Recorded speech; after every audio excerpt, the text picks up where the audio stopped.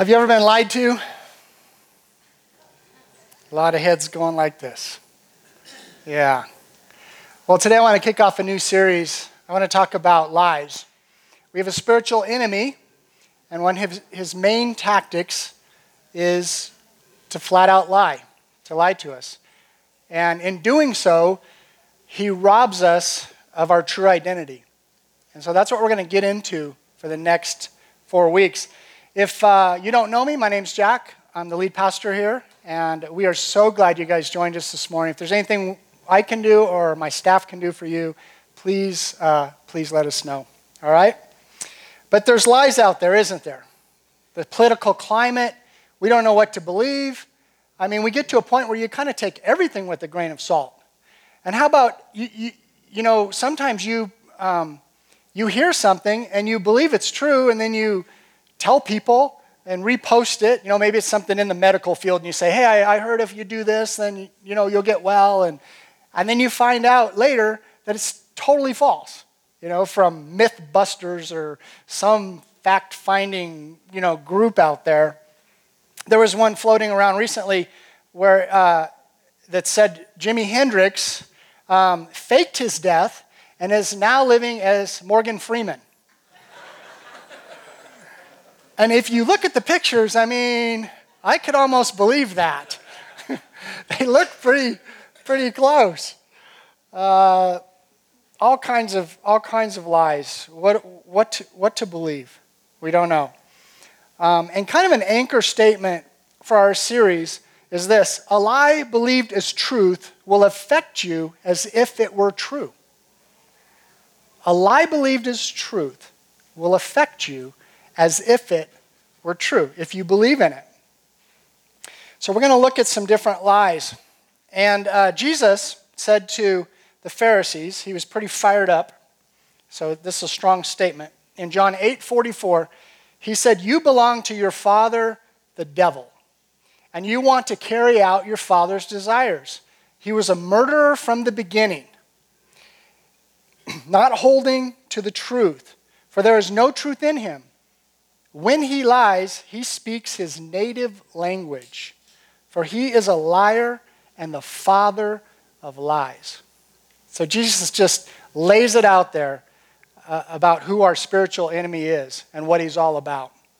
I want to look at, before we get into our topic for the morning, I want to look at the first lie, the first time that Satan lied to man. And we find it in Genesis chapter 2. And I just want to look at kind of how he lies as a framework.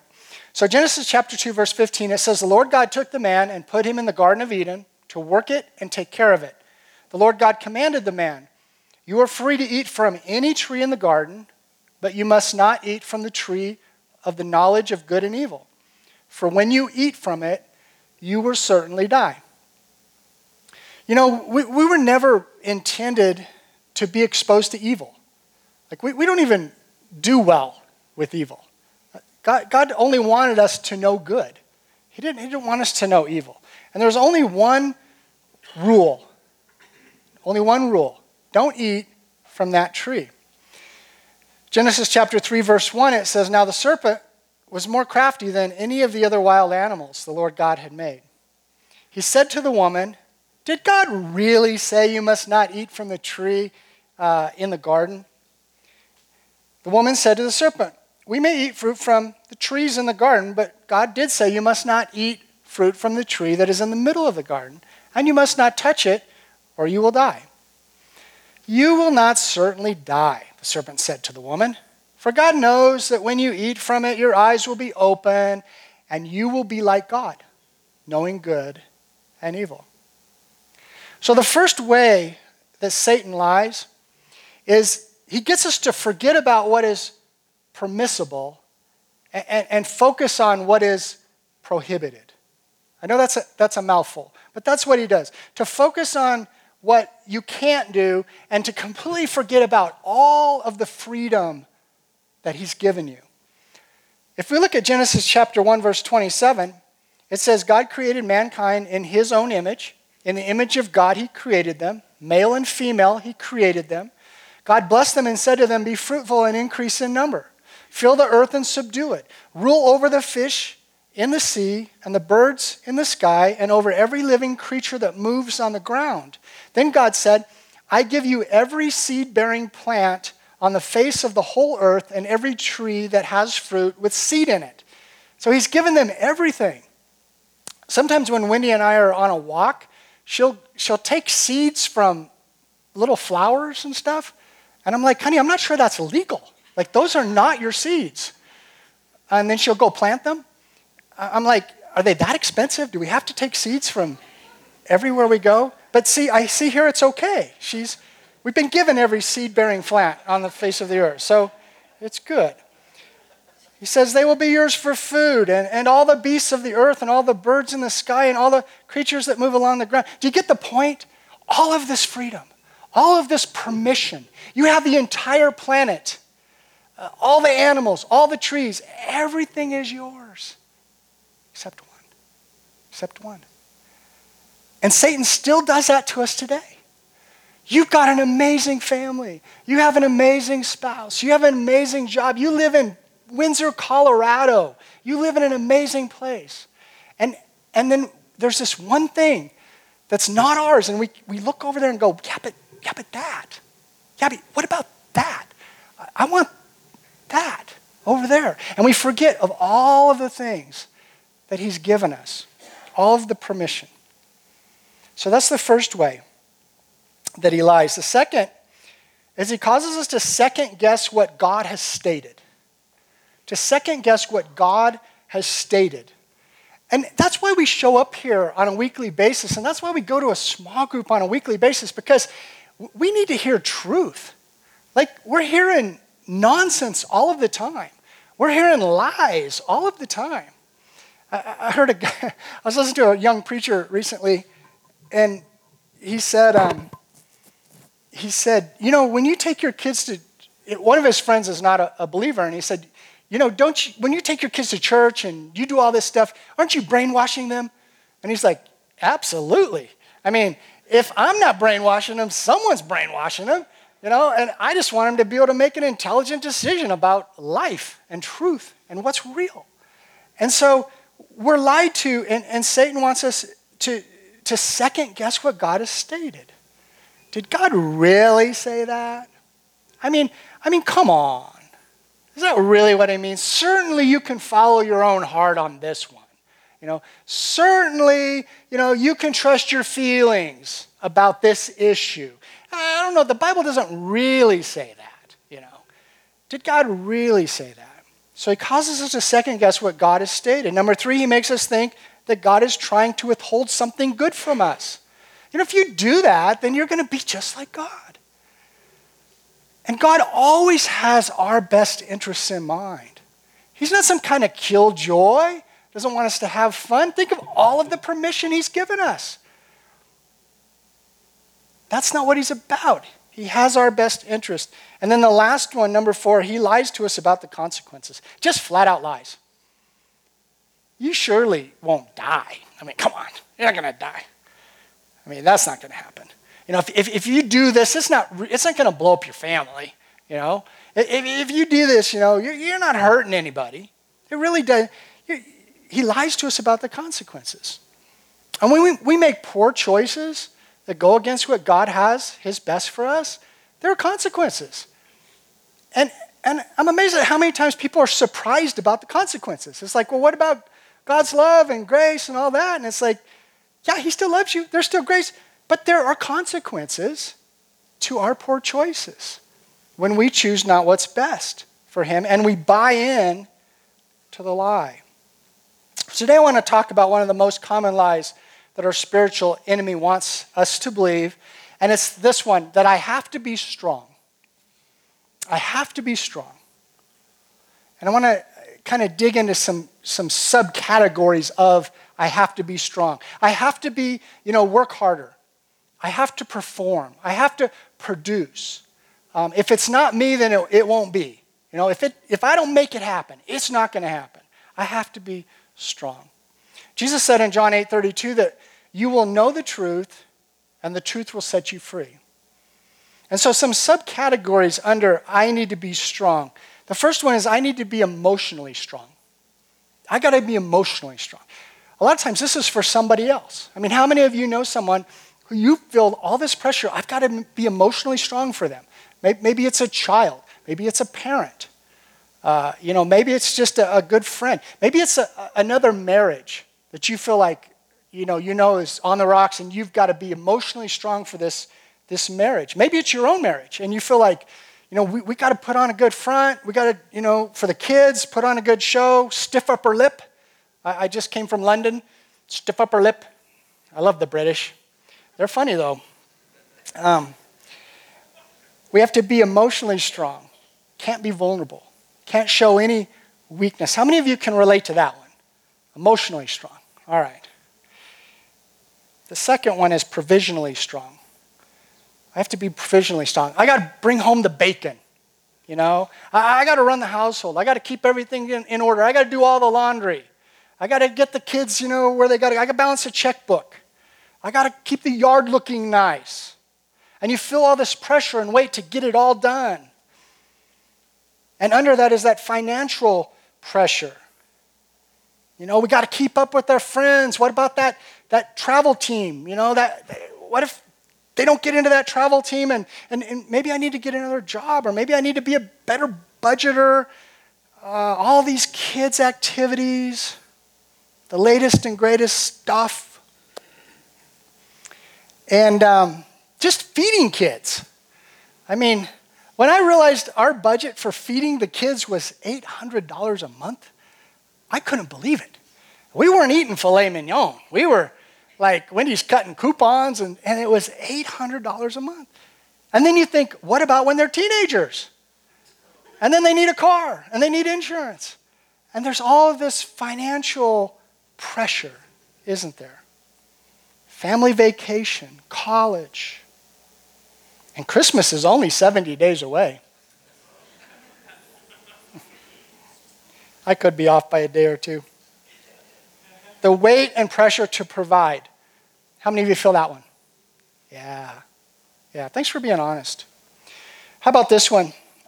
I got to be spiritually strong. I'm the only follower of Jesus in my family.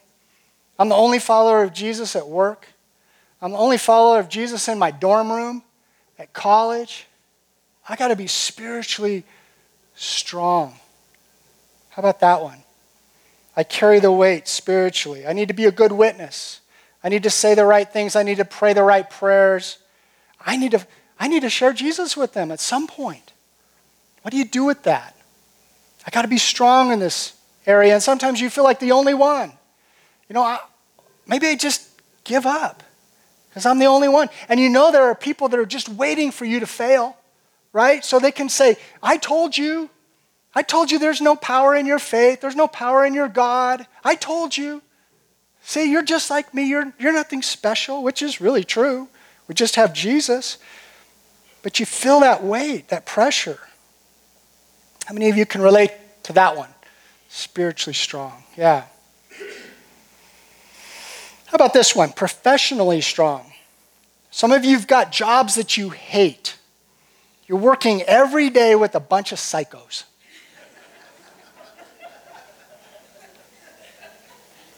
And you just got to endure this thing, right? I got to be strong. How about this? If I underproduce, it could affect a lot of people. There's a lot riding on my performance. A lot of people are counting on me in the workplace. Maybe you're the owner of your company. And you just think about all those little mouths you have to feed, of your employees. Honestly, I feel this when I lead the church. I feel like I have to be professionally strong. I worry about messing this thing up, I mean, I don't know why. We've been going good for 13 years. But I forget. And I feel like what if I mess up? What if I tell a really bad joke and you don't come back? It happens. What if I hire and invest in the wrong people? What if I miss God? I feel that kind of pressure. How many of you can relate? You got to be professionally strong. Yeah, a lot of us. And Satan wants you to believe the lie, I have to be strong. Now, on the other side of the equation, Jesus wants to reveal truth. And when you experience the truth, he says the truth will set you free. So here's the truth. If you're just waking up right now, wake up and write this down. Here's the truth. No matter how strong you are, your strength is limited. No matter how strong you are, your strength is limited. Eventually, you're going to run out of gas if you're running on your own strength. And many of you might say, if I'm honest right now, that's where I'm at. I just limped in here. I'm at the end of me, emotionally and provisionally and all of those. Spiritually, I'm at the end. There's nothing left. There's nothing left in the tank. And you find that your fuse is really short and you explode in anger toward the people you love the most, and you're frustrated. And you think, if I only work a little harder, if I just sleep a little less, a few more hours, maybe I can be a better parent, a better spouse, a better provider, a better leader, a better friend, a better follower of Jesus. But there's so much going on, I can't do it. And there it is. I can't do it. Will you say that with me? I can't do it. And that's the place we have to get to.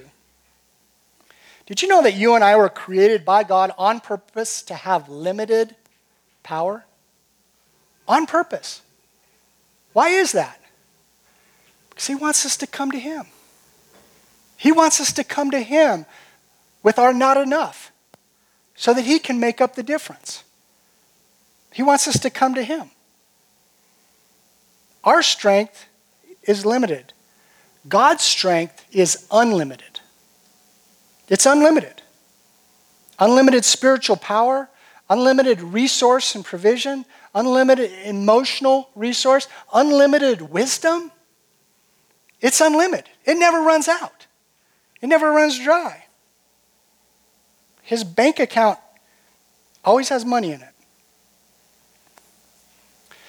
A few years ago, I decided to finish my basement. And there was a room down there that needed a window so it could be a bedroom. And it was a concrete wall. And Gary knows, he can tell you this is a true story. And so I got a bid. Well, first of all, we got an engineer to say, yeah, you can cut a big hole in your foundation and your house won't fall down.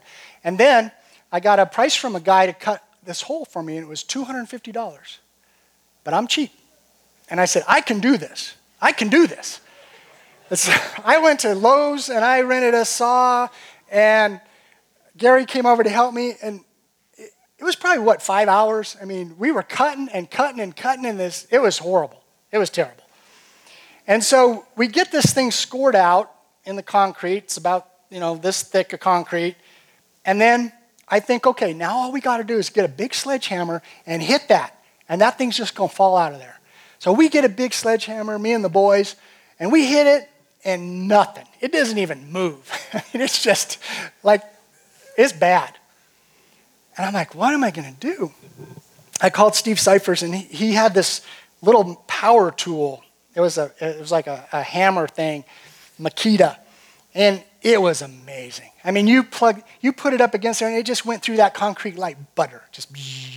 And I started to break all the little pieces out, and we found out that there was rebar in the middle that didn't get cut by the saw. So, this thing wasn't going anywhere. So we were able to cut that and everything. And so what I realized is there's two kinds of strength. There's human sledgehammer strength, and there's Makita power hammer strength. And many of us are going through life trying to use that sledgehammer, and we're getting nowhere. And we're banging our heads against a 12-inch concrete wall, and we're frustrated. And we don't understand why I'm in the same place year after year after year. God wants to give you a new kind of strength. We got to stop doing life out of our own limited strength. The prophet Isaiah wrote many years ago, in Isaiah 40. And the way he opens this up, it's kind of like, it's like, duh. It's like, duh. He says, do you not know? Have you not heard? The Lord is the everlasting God, the creator of the ends of the earth. He will not grow tired or weary. His understanding no one can fathom. He gives strength to the weary and increases the power of the weak. Even youths grow tired and weary, and young men stumble and fall. But those who hope in the Lord will renew their strength. They will soar on wings like eagles. They will run and not grow weary. They will not walk and not be faint. I don't like to run. I need to run, but I don't like to run. I get tired about my mailbox. And he says the youngest, strongest people, they're going to get tired. They're going to run out of steam eventually. They're going to get weak. But God's strength never runs out. It's an unlimited supply for those who hope in the Lord. Unlimited supply. And they're going to soar like what? Like eagles. You ever watched an eagle? Not a care in the world. Just catching the wind, going where he wants. Not a care in the world. You know what the problem is? A lot of us are more like hummingbirds. You ever watch hummingbirds? And they're all, they just look stressed out. I mean, they're looking everywhere and darting everywhere and, I got to go to work, got to pay the bills, got to do laundry, got to go to sleep, got to get up, got to do it all over again.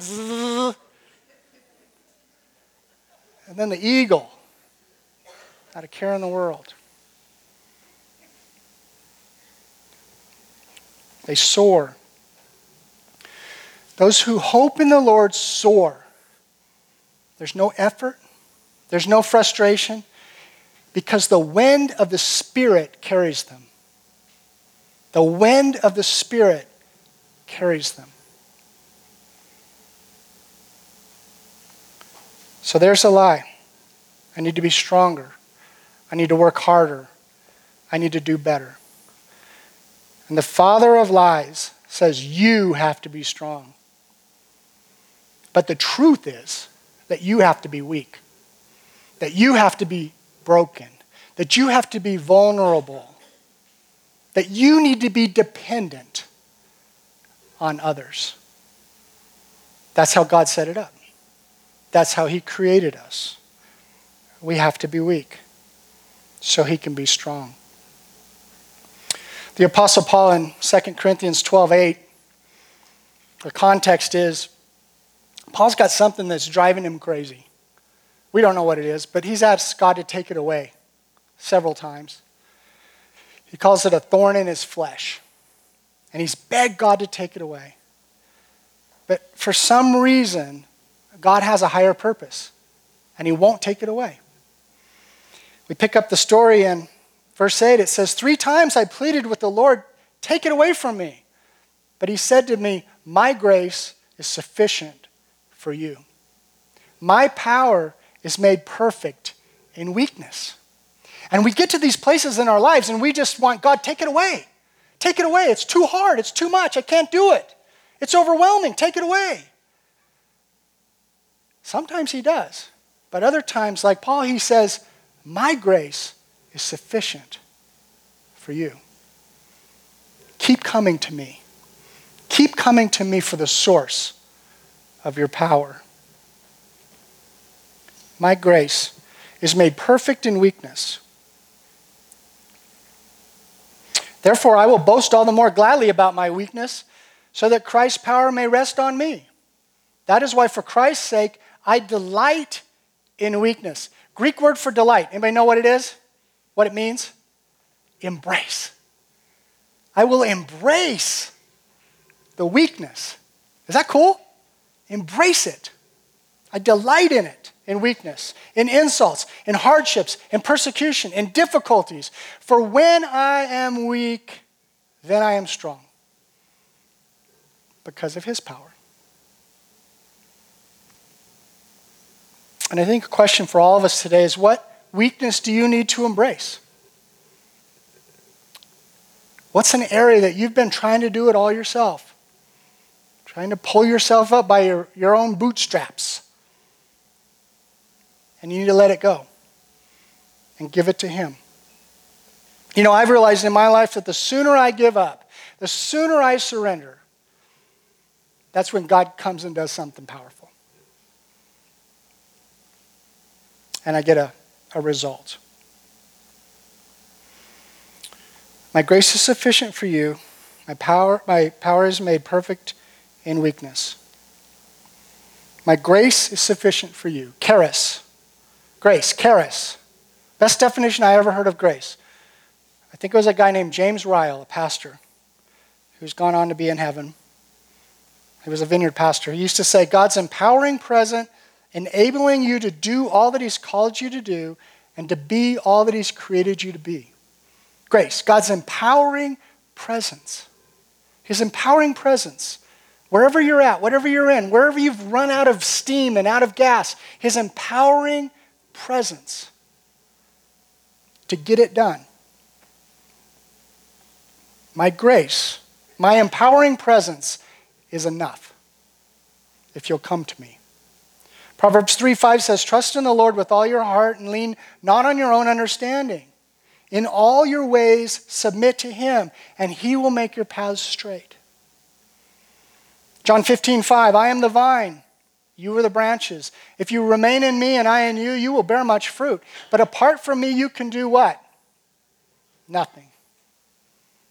You can do nothing because your strength is going to run out eventually. AJ, you guys can come up. So we need to stop being strong and we got to be weak.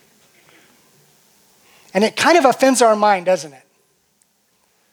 It's a little bit of an offensive thought.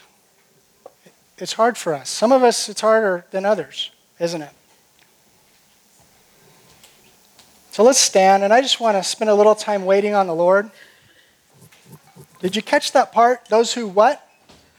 Who wait. We need to wait. We need to wait to have our strength renewed.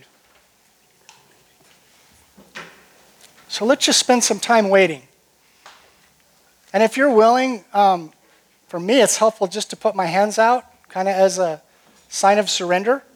So if you're willing to do that, will you do that? You might want to close your eyes. And I'm just going to invite God's empowering presence right now. Father, thank you for being here. Spirit of God, we know you are here technically. But now we invite your presence even more to do business in our hearts. We're waiting on you. We're waiting on you. And we say, come, Holy Spirit. Fill us with your empowering presence. We're leaky. We leak. We need to be filled and refilled and refilled. Fill us up right now. Just give it to him, whatever it is. A place you've been trying to run in your own strength, just give it to him right now.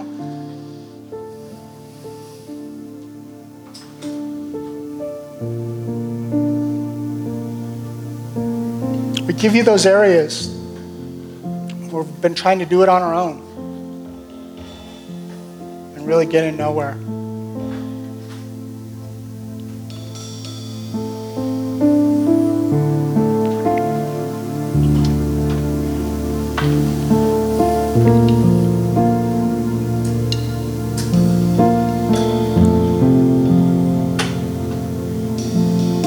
Father, I pray that we will be truth seekers. That we will chase hard after your truth.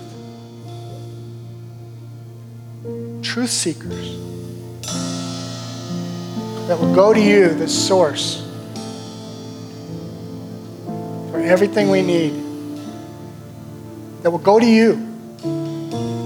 Not to a spouse or a friend, but directly to you. Thank you for that amazing direct access that we have.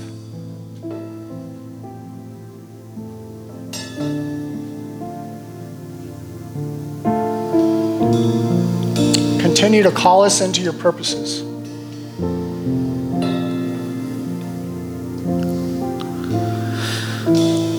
And may we trust you with those areas that you just won't take away, because you know best.